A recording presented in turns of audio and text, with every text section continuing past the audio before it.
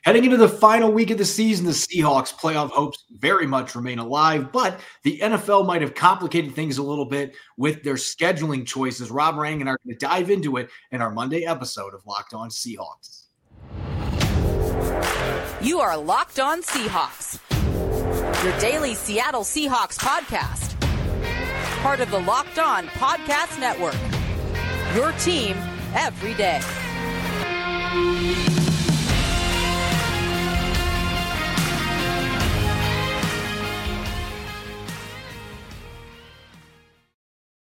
Greetings, 12. This is Corbin Smith, your host for Locked On Seahawks. Joining me for our latest Monday installment, my co-host in crime, Rob Rang. A special thanks to all the 12s out there as we are now in the new year, 2023, for making Locked On Seahawks your first listen 5 days a week. We greatly appreciate it. Just as fans hope, the Seahawks still have a chance to make the postseason, coming through in the clutch, beating the Jets yesterday, 23-6 at Lumen Field. One of their more dominant efforts on both sides of the ball this year when they absolutely needed it. And that gives them a fighter's chance to get that final wild card spot. But they're going to need some help, and the NFL may have complicated matters. Rob and I are going to dive into what happened with the scheduling and why that won't benefit the Seahawks heading into the final week of the season. Plus, we'll dish out our Monday musings, instant takeaways from yesterday's victory over the Jets. Now for your lead story here on our Monday edition of Locked On Seahawks. The Seahawks picked up a crucial victory in Week 17, keeping their slim playoff hopes alive, but it came at a major cost, losing one of their star players on defense for the remainder of the season. Jordan Brooks exiting in the second quarter. It was obvious watching on TV yesterday that this was a severe injury. As soon as it happened, it was the non-contact variety. You could see the knee buckle for Jordan Brooks, and as soon as he hit the ground, grabbed his right knee, writhing in pain. He's carted off the field, quickly ruled out for the rest of the game. It looked like an ACL injury, and Rob, unfortunately, that's exactly what it is. MRI is confirming a torn ACL for the third-year linebacker, Seattle's leading tackler, and they will not have him for the season finale. If they make the playoffs, he won't be available either. And maybe most notably, his status for 2023 obviously is way up in the air right now with the timing of this injury being so late in the season. And, I do want to quickly kind of just echo what you had said before, Corbin, about the fact that it was a pretty dominant showing by Seattle. It's exactly what the Seahawks needed to show if they are going to be able to build up any type of momentum should they get the opportunity to play in the postseason. But at the same time, when you lose a player the caliber of Jordan Brooks, then that definitely does kind of put a pall over that victory. It was a significant injury. It was as obvious as it gets. It is going to be a season ender. Obviously, if the season ended next week, that wouldn't be that big of a deal, but it does. This is an injury of significance. The surgery expected is going to be likely to go into next season. And so when you are talking about a player who's just 25 years old, who is going to be entering the fourth year of his 4-year rookie contract. The Seahawks are going to have the option to extend him or have that 5th year option, But again, you don't know what version of Jordan Brooks you're going to get. I think that regardless of how Seattle's season ends, there's going to be some talk about whether or not they should stay with the 4-3 or the 3-4. And what kind of adjustments do you need to, add some talent at linebacker? Jordan Brooks was expected to be one of the real foundational building block pieces of this team. And to lose him to an injury this late in the year, not only does it impact the Seahawks right now, but it obviously impacts them moving forward. So it was a huge turn of events. Yeah, we got to see Tanner Muse come into the game for him. Second time in 3 weeks that Muse finished a game for Brooks. He had a neck issue that forced him out against the 49ers a couple weeks ago, and Muse played pretty well in that game, and I thought he played great again yesterday against the Jets with a pass breakup, a couple of tackles, and he's looked very comfortable at the linebacker spot when he's had opportunities. Now, the issue is coming in as a reserve second half of games when you're somebody that doesn't have a lot of film out there for opponents.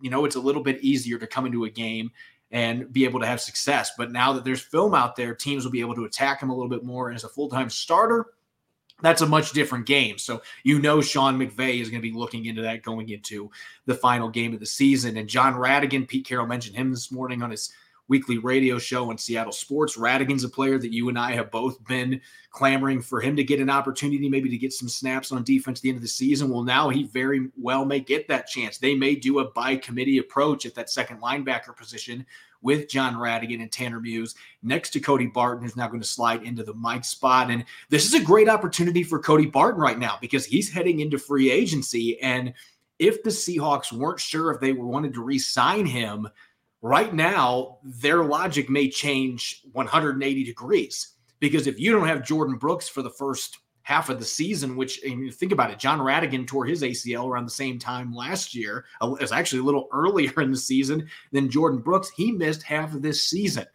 And so if you don't have Jordan Brooks out there till week 9, week 10, you're going to need stability at that middle linebacker position. And it potentially changes your draft situation too. With 5 picks in the first 3 rounds, they might not have went with an inside linebacker in those first 3 rounds without Jordan Brooks getting hurt. But now with him potentially missing a large chunk of next year, that totally changes the draft strategy. And there is some really good linebacking talent in this year's draft class too.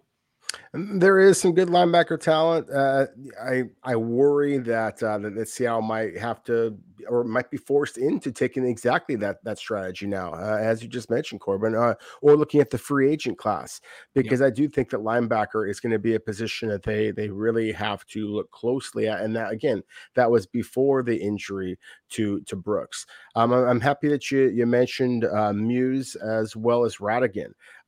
Muse, is a former safety at Clemson, and Pete said it during his press conference today. I mean, he's been really impressed by Tanner Muse and his ability to tackle, and I have as well.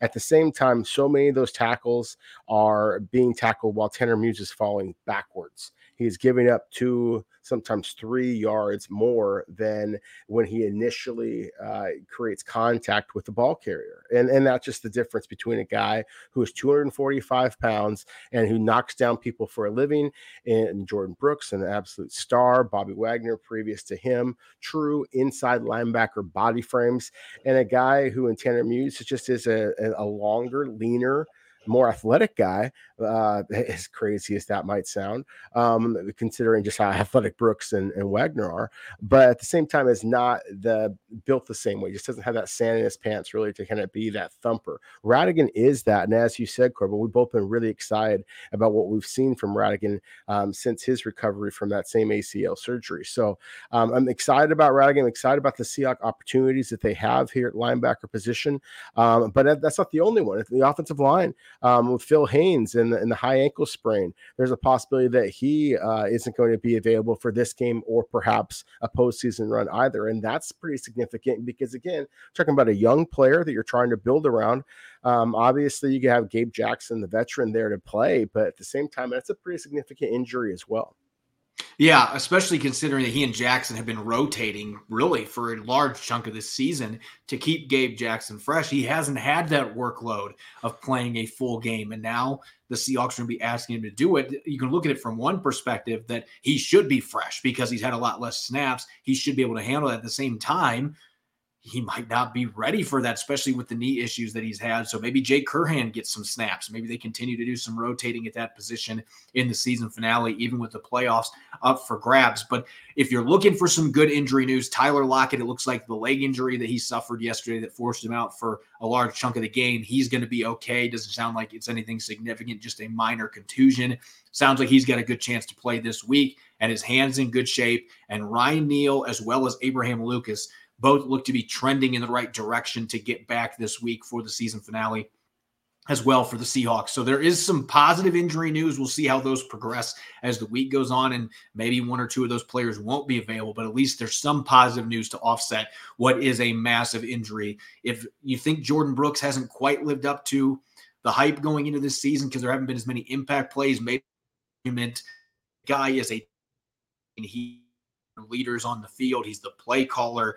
That is a monumental loss the Seahawks are going to have to overcome here to beat the Rams, get in the playoffs. And if they want to win a playoff game, you're going to have to do it, unfortunately, without number 56. A major blow despite getting a huge win over the Jets.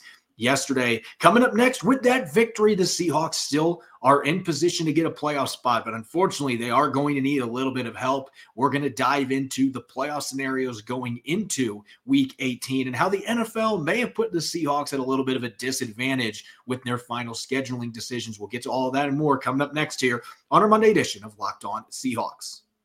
I'm really geeked out about our new partner and sponsor for today's episode, the mobile game Ultimate Football GM. If you've ever dreamed of becoming an NFL GM like John Schneider and managing your football franchise, your dream can now come true, and this game is definitely for you. Manage every strategic aspect of your team, play through the season, and lead your franchise to glory. You're responsible for hiring the right coaches and coordinators, trading players, making draft picks, navigating your franchise through free agency and the draft, and all the ups and downs of the season. And all of this comes in a challenging and realistic game world. Ultimate Football GM is completely free and playable offline. Play on the go as you want and when you want to.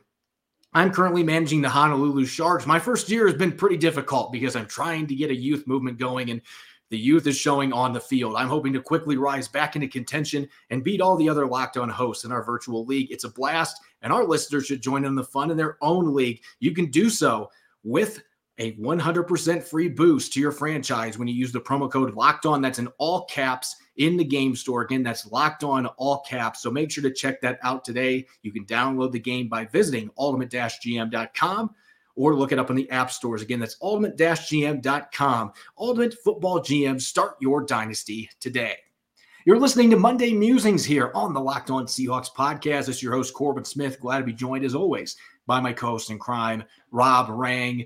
And a special thanks to all the 12s out there, whether you are a regular listener or a first-time listener. Thanks for making Locked On Seahawks your first listen 5 days a week. And for your second listen, don't forget to check out the Locked On Sports Today podcast. From the games that matter the most to the biggest stories in sports, go beyond the scoreboard and behind the scenes with local experts and insights only Locked On can provide. Locked On Sports Today, you can listen to it on the Odyssey app, YouTube, and wherever you get your podcasts.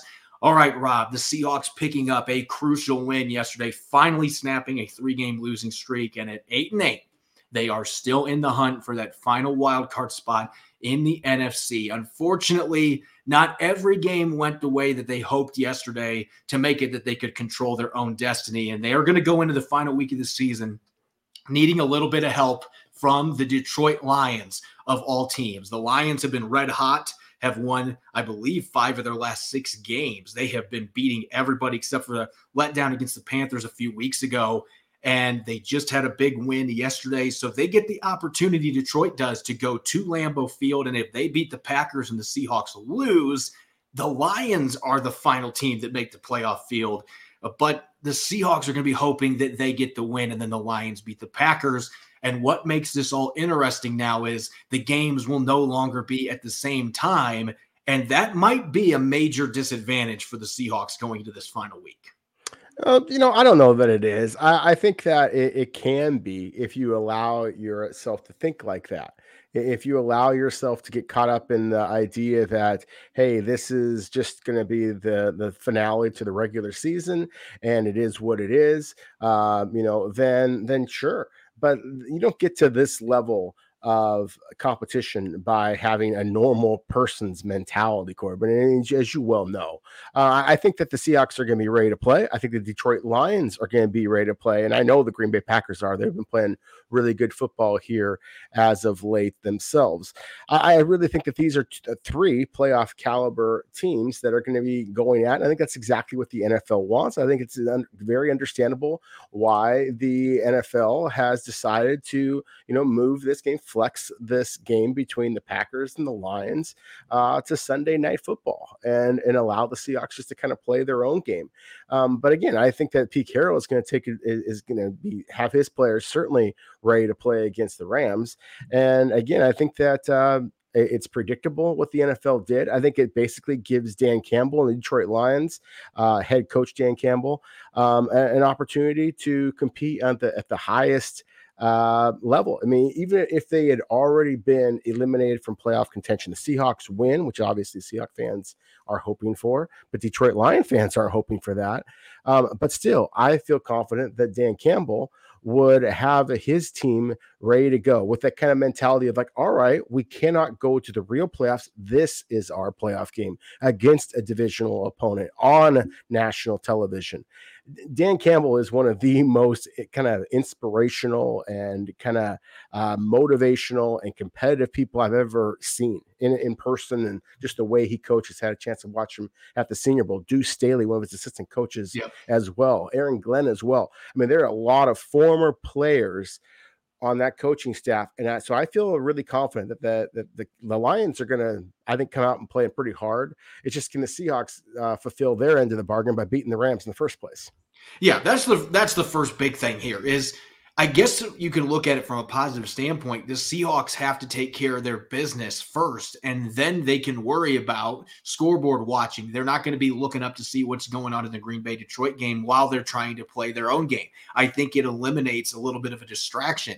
At the same time, I can understand why fans are upset about this, because this screams anything but competitive balance. Because if you're going to allow these two teams to play at night, and the Seahawks have already won that game, I know that Dan Campbell, Mr. Biting Kneecaps, is going to have his team ready to play. But if you find out that you can't make the playoffs, there is always that natural letdown that seems to happen. The only thing that might prevent that is just the fact that Dan Campbell, and I think he would preach this immediately, we can knock the Green Bay Packers, a bitter rival, we can knock them out of the postseason in our Super Bowl here at their own building. And how fun would it be to send Aaron Rodgers home and he doesn't get to play in the playoffs? So I don't think that it would necessarily mean there isn't going to be a motivation to win the game. But if the Lions can't make the postseason, that might be one of those things where there is a natural letdown no matter what Dan Campbell does. So I can see the competitive disadvantage. But at the same time, at the end of the day, as you and I have just hit it on, Seahawks have to win this football game against the Rams, and I don't think that's going to be easy to get done. I mean, they struggled with the Rams several weeks back when John Wolford was playing quarterback, and now they got Baker Mayfield, a significantly more talented player under center. They still have a number of key players that are out that aren't going to be coming back for this game with 11 losses on the season, and so that helps them. But you know the Rams, you know Bobby Wagner is going to want to come back to Seattle and get a win in his former stomping grounds. His teammates want to do that for him. So this is a divisional rivalry game. It is not going to be easy for the Seahawks to get it done. They need to take care of their business and then hope that the Lions can get this win. And the Lions get in the year at 9-8. It would be a monumental step for them, even if they can't make the playoffs. And so I think in this instance that it might not be as big of a deal as what people are letting on. And I will say this too, Rob, for those out there that think that this shows the NFL is rigged. No, the NFL just likes money. And Aaron Rodgers and the Green Bay Packers, that is one of the signature franchises in the NFL, a chance for them to get into the playoffs winning a bunch of games in a row when they were counted down and out 2.5 months ago. Absolutely. Sign me up. Let's get this game in prime time. It makes a ton of sense from that perspective. I don't like the competitive balance aspect, but again, money is the bottom line. This is not about rigging games. This is, we got two opponents here, Green Bay and Detroit, that can't stand each other. Divisional game, Aaron Rodgers playoffs. It's money. And so the NFL is going to always pick that first and foremost. Yeah, absolutely. I mean, just the reality is the common everyday NFL fan outside of Seattle would 9 times out of 10 probably pick to watch a game between Aaron Rodgers and Jared Goff of the Green Bay Packers, the famed Green Bay Packers and Detroit Lions. When, again, you're talking about two of the hotter teams in the league right now, and certainly the most storied team in the Packers over the Rams, and the Seahawks. Two teams that, obviously Seattle is fighting for a playoff chances here, but they've been a surprise. And a lot of people nationally haven't really paid that much attention to the Seahawks other than Tariq Woolen and probably Geno Smith, maybe a little bit of DK Metcalf, Kent Walker out there as well. But really, Seattle is just not as exciting of a team, I think, from a national perspective, and so this was to be expected.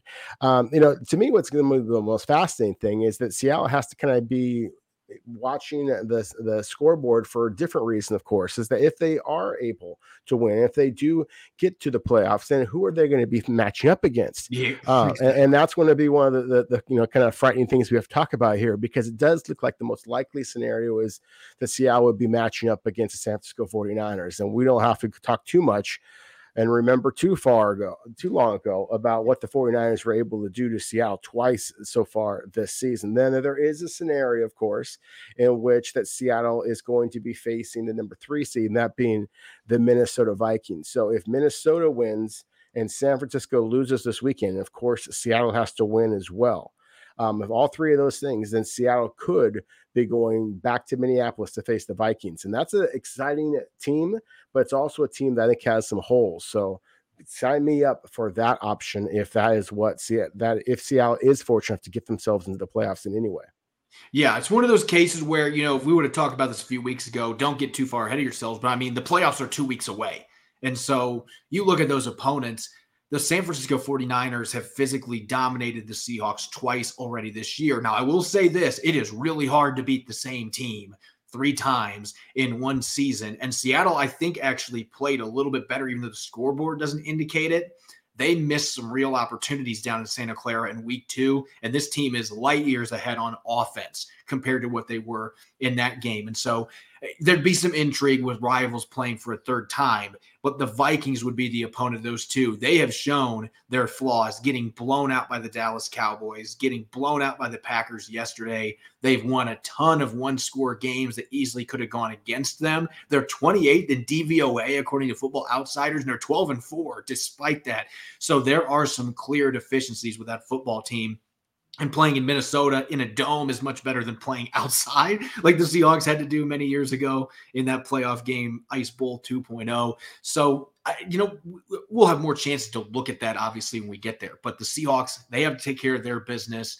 And who knows which opponent they would prefer to play. But they are very familiar with the 49ers. The Vikings have plenty of wrinkles that they're dealing with right now that teams have been able to figure out, and they've been stumbling a little bit as of late as well. But a lot of intrigue this week. The Seahawks, they got to get the win over the Rams, and they need the Lions to beat the Packers. That's all that needs to be the focus right now. And then if they do get in, then you can worry about the opponent that you've got scheduled on the road in the wild card round. Coming up next, it's time to dish out our Monday musings here on the Locked On Seahawks podcast.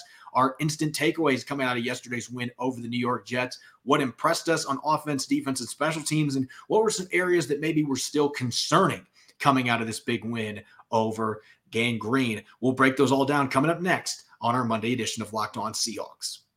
If you're looking for a delicious treat but don't want all the fat and calories, you got to try a Built Bar. We just got through the holidays, and I know my goal is to eat a little healthier this year. First couple of days, it has been an epic failure for me. But if you're like me and you want to eat healthier and don't want to compromise taste, this is the thing for you. You got to try Built Bars. Built Bars are healthy, and they actually taste good. Seriously, they're so delicious. You won't think they're good for you. It's perfect for your New Year's resolution. And what makes Built Bars so good is that they're covered in 100% real chocolate, amazing flavors like churro, peanut butter brownie, coconut almond. I'm not sure how Built does it, but these bars taste like a candy bar while maintaining amazing macros, 130 calories, 4 grams of sugar, and a whopping 17 grams of protein. And now you don't have to wait around to get a box. For years, you had to just order it on their website. But now you can get Built Bars at Walmart or Sam's Club. That's right. Head to your nearest Walmart today. Walk to the pharmacy section and grab yourself a box of Built Bars.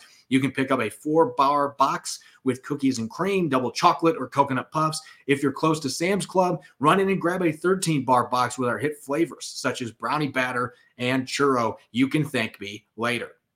You're listening to the Locked On Seahawks podcast, Monday edition. I'm your host, Corbin Smith. Glad to be joined, as always, by my co-host in crime, Rob Rang. And a special thanks to all the 12s out there, whether you're listening in Argentina, Mexico, or nearby in Renton. Thanks for making Locked On Seahawks your first listen 5 days a week. We greatly appreciate it. All right, Rob, it's time to get to our Monday musings, our quick takeaways coming out of the previous game. And it feels like it's been a long time since we've had a Victory Monday edition of Monday Musings. The Seahawks finally snap a 3-game losing streak with a 23-6 win over the New York Jets. And I think in some ways, Rob, you can look at this as the most complete game that the Seahawks have played this entire season, holding the Jets to just 6 points, getting off to a red-hot start with 17 points in their first 3 possessions against a team that was barely giving up 18 points per game this season. It was a really impressive start, the fast start that has eluded this football team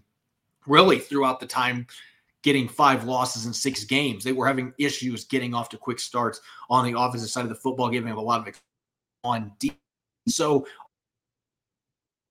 encouraging victory given the circumstances. It was a very impressive victory. I agree with you. I think that it was Seattle's most complete victory of the season so far.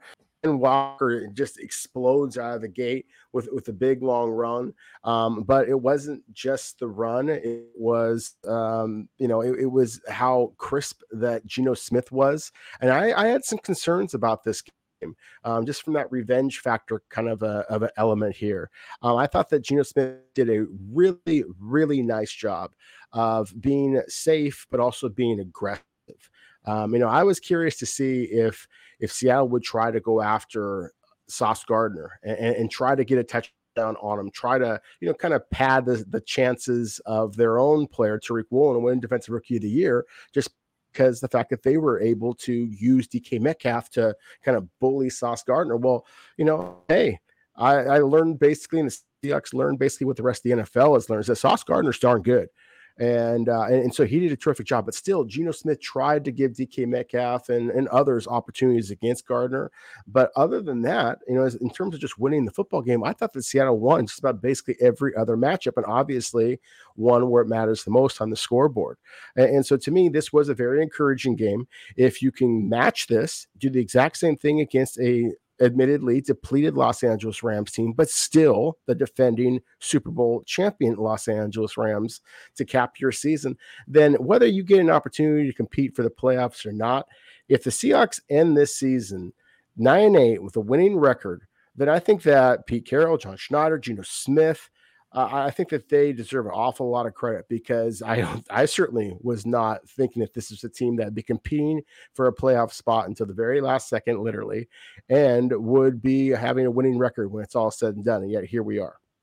Yeah, I think you look at this game, there's a couple things that were very encouraging that feel like they can last into the season finale. And if the Seahawks have to travel on the road in the playoffs, that they can carry with them. And that is a run game that suddenly has found life again. We had been talking about this for a month and a half. The Seahawks couldn't run the ball. Their run blocking was breaking down. But second half against Kansas City, they were able to start getting some things going. And you and I were both skeptical about them being able to run the football on this Jets front seven. And yet they come out, they get that 60-yard run from Ken Walker III in the first play from scrimmage. He has 95 rushing yards in the first half, finishes with over 130 rushing yards in the game. And the Seahawks also got good contributions from DJ Dallas. I talked about it yesterday. I gave him one of the game balls. Even though he only had 2 returns for 8 yards on special teams, I gave him the special teams game ball, because this kid, week in, week out, they really missed him the couple games he was out, just because he's one of those glue guys that can do so many different things for your football team as a contributor, whether it's making tackles on special teams, returning punts. And yesterday he showed off his offensive skills, 41 rushing yards, hard-earned rushing yards, where he was bowling through defenders. And it really was that thunder lightning package that the Seahawks have been lacking. I'd like to see more of him in this week 18 game, where the two of those running backs are mixed in, because his between the tackle running, he was running hard. The Jets, they were having a hard time getting to the ground. And oh, by the way, he also led the team with 55 receiving yards, including a 41-yard catch on a shovel pass from Geno Smith. That was one of the major highlight plays of the game. And so you really like where the run blocking is at. The line is doing better the last game and a half. The running backs are taking advantage. They're getting downhill more, especially Ken Walker III. And so that is something that is a encouraging development here for the Seahawks going into their second matchup with the Rams, with the playoffs on the line. And you mentioned the struggles that DK Metcalf had. Let's talk about the secondary targets. DJ Dallas with the 55 receiving yards, but Laquan Treadwell, 2 key third down conversions that he picked up in the fourth quarter that led to field goals for Jason Myers. The tight ends, Colby Parkinson, a career-high 5 catches, had a touchdown, the first touchdown of the game. Tyler Mabry, what a time to have your first NFL catch go for 6 on a touchdown and have a great celebration in the end zone. Teammates swarming him on the sideline. The tight end group played for Will Dissly, and they flexed their muscles in this game, especially Tyler Mabry, who's been in the practice squad all year. It shows you the type of depth that they have, because Jacob Hollister is on the practice squad. I mean, they've still got a pretty good tight end group, even if they're going to miss Will Dissly's blocking. the group proved yesterday they can still be really good. So credit to Geno Smith and Shane Waldron. I felt like they didn't use their tight ends enough in their 3-game losing streak. This game, they attacked the Jets in an area where they have had issues, and that is the tight end. They were a big part of their passing game and really keyed this victory. Absolutely critical part of the victory. Corbin, in my mind, I had budgeted like a 5-minute rant of how I was going to just, extol the virtues of the way that Seattle's tight ends played against the Jets. But you just basically stole the words right out of my mouth. I will just mention I agree with everything that you just said. I would add one more detail to that big run that we saw that started the game with Ken Walker III. It was Noah Fant and Kobe Parkinson who were delivering key blocks to spring that right off the top. And then, yes, I love the tight ends getting involved in the red zone. I just think that was something that Seattle should try to exploit moving forward. Again, it's been one of the things that's been very unique about this team. There's another thing that was happening on the defensive side of the ball that also had me very optimistic, and that was finally, we're seeing the emergence of Darrell Taylor. He just looks like a different guy. He just is coming off the ball with a little bit more, just feels like confidence, honestly. I mean, there were times where I've watched him and I just thought that he was just like trying things for the first time out there. It felt like, I mean, he was just maybe trying to do too many things at once instead of taking advantage of what has always been his best asset. And that is just his initial get off and then his ability to flatten out and get around. I mean, he can corner really, really well. And so because of that, he should be able to create pressure. And finally, that was happening here. I mean, he basically ended the game. He ended the half with the sack and a forced fumble. He ended the game as well with the sack. I mean, he has that ability to take over games. So it's good to see that finally showing up a little bit here for the Seahawks. Yeah, I love that you mentioned that maybe he was trying to do too much because, we talked all offseason, develop some more counter moves, become more refined with your pass rushing game plan. You know what, though? Sometimes you just got to play damn football and just use your athletic ability. And I don't know what it was yesterday, and really we've seen it the last couple of weeks. There have been more and more flashes from Darrell Taylor, and he's been emerging here in the second half of the season, even with the defense struggling. We've seen more of those plays we expected from him. It's almost like he's been drinking rocket fuel the last 3 or 4 games, the way that he's been rocketing off the edge. The second sack that he had yesterday, George Fant, we know the type of athlete that he is at right tackle, college basketball background. The guy, I went back and watched the play. I mean, he got a decent jump with his pass set, and it did not matter because Darrell Taylor just launched himself off the line of scrimmage, and he was already past him. And Fant, you could see by his body language, like, wait, why is he there? And he wasn't off sides. He got a perfect jump and just the explosiveness. We did not see that early in the season. I think he was pressing. I think he was trying too hard to try to mix in different types of pass rushing plans, and that's fine. You want to develop that stuff, but you got to take advantage. When you've got an elite trait, you got to work with that. And his elite trait is that quickness and that burst off the edge. And we're seeing him get after the quarterback, 2.5 sacks yesterday. And we talked about this some in earlier seasons when Carlos Dunlap was here and the impact that he had on the interior pass rushing. You saw that in practice again yesterday because the damage that Darrell Taylor was doing. I thought Uchenna Nwosu had a couple of decent rushes on the other side, but Darrell Taylor made life so much easier for Quentin Jefferson and Poona Ford, who had 9 combined pressures, according to my tally, out of this game. They were unblockable at times because the Jets were trying so hard to stop the edge rush. It was opening up rushing lanes for the interior guys, and Mike White didn't stand a chance with those 3 guys consistently in his lap in the backfield. No, exactly. And once you're able to create a pass rush, then you're able to create turnovers. And to me, that really was a huge turning point in this game as well. We talked about this before, that the Seahawks are a flawed defense right now. They're basically able to give up running yards to just about everybody. And we saw evidence of that in this game as well. But the interception by Quandre Diggs right out in the front, I mean, grabbing the ball and holding it up as if I loved it. I don't care what Pete Carroll says. I loved it. That surprised me. I got to say that. And it was a huge play, though, just because obviously that was, the Seahawks had marched right down the field and scored. The Jets were marching right back down the field as well. They were very impressive in their first drive. And so for Quandre Diggs to basically snuff out that very promising possession for the Jets, I thought that it really set a tone. And then Mike Jackson doing basically the same thing, obviously later in the game, but it was the very first play of a drive after Seattle had scored, and the Jets were basically in a position where they had to figure out this is a 2-score game at that point, and the Jets, it was the fourth quarter, it was time for the Jets to make some type of a run. And so I just loved, there was an athletic play by Jackson as well on that particular interception. He's really read it and reacted and made the interception. So to me, those were really highlights in this game as well. Yeah, and I think, and I mentioned it earlier, you got to look at the way the linebackers played in this game. And kind of piggybacking a little bit, I talked to someone in their postcast, and going back and watching the All-22, the run defense after the first 2 drives yesterday was fantastic. The run fits were as good as I have seen them all year. The Jets were making a concerted effort to try to run the ball. But after those first couple drives, it wasn't happening. And they were doing what I thought they needed to do in this game, force Mike White to beat you. And if the pass rush comes to life, he's not going to be able to do that. And that's exactly how it ended up playing out. But they gave up -1 rushing yards in the second half to the Jets. The Seattle Seahawks, the 2022 Seattle Seahawks gave up negative rushing yardage in the second half, 19 rushing yards in the final 3 quarters. And I think the linebackers were a big part of that. And by the way, Jordan Brooks didn't play in the second half. He got hurt in the second quarter. But Tanner Muse, Cody Barton had a hell of a game yesterday. He made 2 plays on screens where he blew guys up. He was at the line of scrimmage on a couple of tackles. He was flying all over the place. He was getting off blocks. So I thought all 3 levels of the defense, this was as complete of an effort as we've seen from them all season long. You got to consider the opponent. Mike White, he was not that savior riding in on a white stallion. It didn't work out that way for the Jets, but they've still got a lot of talent at the receiver position. They've got a couple decent tight ends. They've got a couple decent running backs. I thought the Jets would have more success on offense than what they did. And the Seahawks really, after those first 2 drives, they really toyed with the Jets offensively. The Jets didn't score any points in the second half.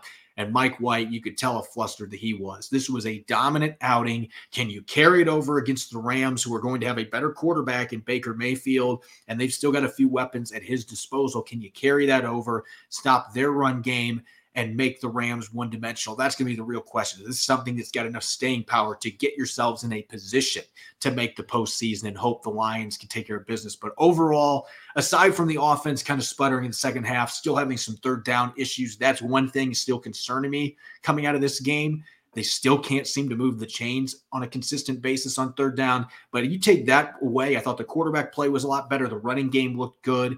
Pass protection was hit and miss, but they were better in the second half. The defense was lights out. There's a lot of reasons to be positive coming out of this game against a team that the Jets had beaten some really good teams earlier in the season, even with their quarterback situation. And to put up 17 points early, that was an impressive victory for the Seahawks at home. No, it really was. I think that if you look at the personnel on the Jets roster on the offensive side of the ball right now, who's healthy, it's not the most impressive collection of talent. But I think that Robert Saleh has done a terrific job with that team.